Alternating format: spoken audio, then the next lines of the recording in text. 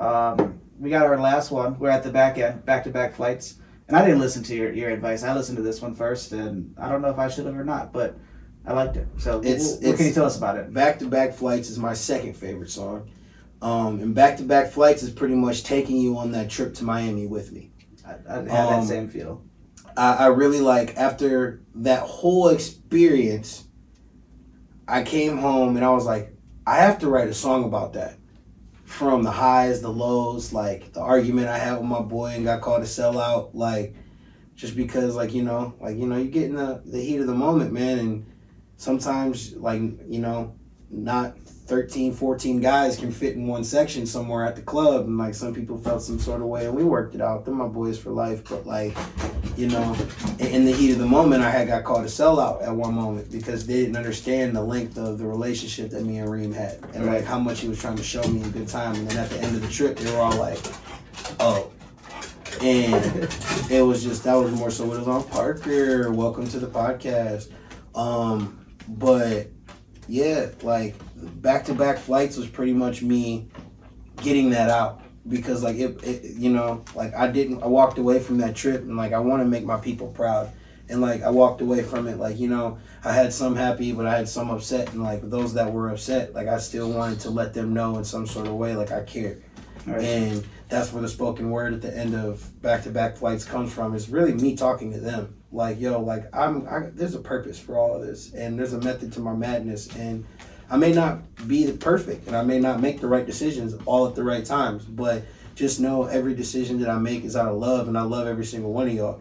And it was just a great way to end off the album, just to let people know, like, hey, man, like, I'm on the way still, and I'm out here doing this, and I'm out here doing that, and I'm doing things that I need as a human. Mm-hmm. Like, I'm not trying to be in the same four walls. I'm not trying to be boxed into just Willoughby. I'm not trying to be boxed into Euclid or anywhere else in Cleveland. Like, trying to go worldwide. Like, I just did a fucking international collab. So, right. Like, as soon as I did it, my manager, Jake, was like, we're going to Africa. I was like, all right. He was like, no ifs, ands, or buts. He was like, no, nothing. We're going to Africa. I was like, say less. Right. That's awesome. I think, I'm glad you mentioned the spoken word on that, because I think that was my favorite part of the song. It's mine, too. Do we have a spoken word album coming from J-Word? I don't know about an album. But EP? We're definitely going to be dabbling with the spoken word more, because I was sitting with Trey and like doing our first like run through of the album together after getting all the final mixes, and like we're just sitting there and like the song's getting ready to go off, and he clicks the pause button. He's like, can we just talk about how you just fucking turned into a poet overnight? Like, where the fuck that come from? I was like, I've always had that, bro. I mean, like, a rapper is just a poet on beat. Exactly. All right, so that gets us to the end. Is there anything after we've covered all of them that you think we probably should have covered and added on any of the songs? I think you hit most of them out of the park. Yeah, I think we really got a good explanation of why and why. I can't talk great either today either. It's always good when we're doing recording and neither of us can talk good. Artwork on the album. That's one thing we didn't cover. You said Trey Smith did the design and Jacqueline did the photographs, right? We found a dope ass abandoned building that we also shot the New Level video for.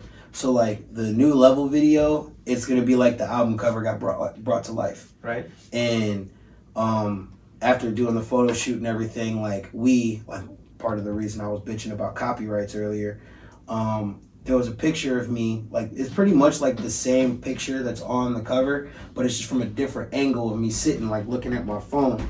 And the first draft of the cover that we made, I'll send it to you so you can put a graphic up on the screen. It'll be in Collins Conversations exclusive, so they can see what the first cover should have been. But we were worried about the copyrights from the Rock and Roll Hall of Fame's photographers. We did like a Views treatment, like how Drake did Views, and he was sitting on top of that big building. I am sitting on top of the Rock and Roll Hall of Fame, and you just see the dopest like back of Cleveland in the background, and I just fell in love with it, and I was just like, man, like this is it. Showed it to my managers, and she was like, where'd you get that picture from? I was like, Google. And she was like, no. Like, we need to do better. We need to get better. do use our own photography, all that stuff like that. And yeah, you use the picture and cut yourself out of the picture, but like let's start thinking on a bigger scheme because this is a big project for you. And instead of using someone else's idea and like building off of it on your own, let's just start with our own idea and see where we go.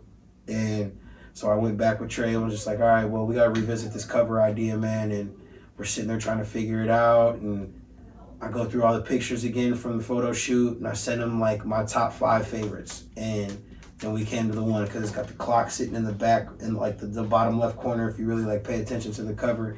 And I was like, yo, this is it. And then we make it, and like we literally are just sitting there making it for probably about a good 2.5, 3 hours, just sitting there trying to figure out how we want the text to be, like where we want this to be. And then I'm like, yo, throw that gold frame back on there, because fun fact, Trey Smith has done every single one of my covers. All right. Every single one of my covers, Trey Smith does. And that's my brother, and that's like a tradition that we're trying to keep moving forward. Like him at least have a hand in every single one of my covers. Right. And like, I mean, would be completely comfortable with him doing them all. But like, you know, we're just trying to evolve as we keep going further and further. And like, that's my bro, man. And like, that's one motherfucker that I can sit there and look at and say like, has the same equal amount of relentlessness when it comes to waking up and tackling the grind of this music shit every single day, waking up at 8 a.m. and making a beat for somebody, engineering somebody, doing graphic design for somebody. And like, you know, I be tripping about getting my fucking Work Wednesday verse done every week. So like, I see his grind, and on top of my grind, we really like do this shit together. And like, that's my bro, man. Like, and Trey, like, I'm saying this on live, my motherfucking nigga. Like, ain't no, here's your roses, you know, you're getting them. You my dog.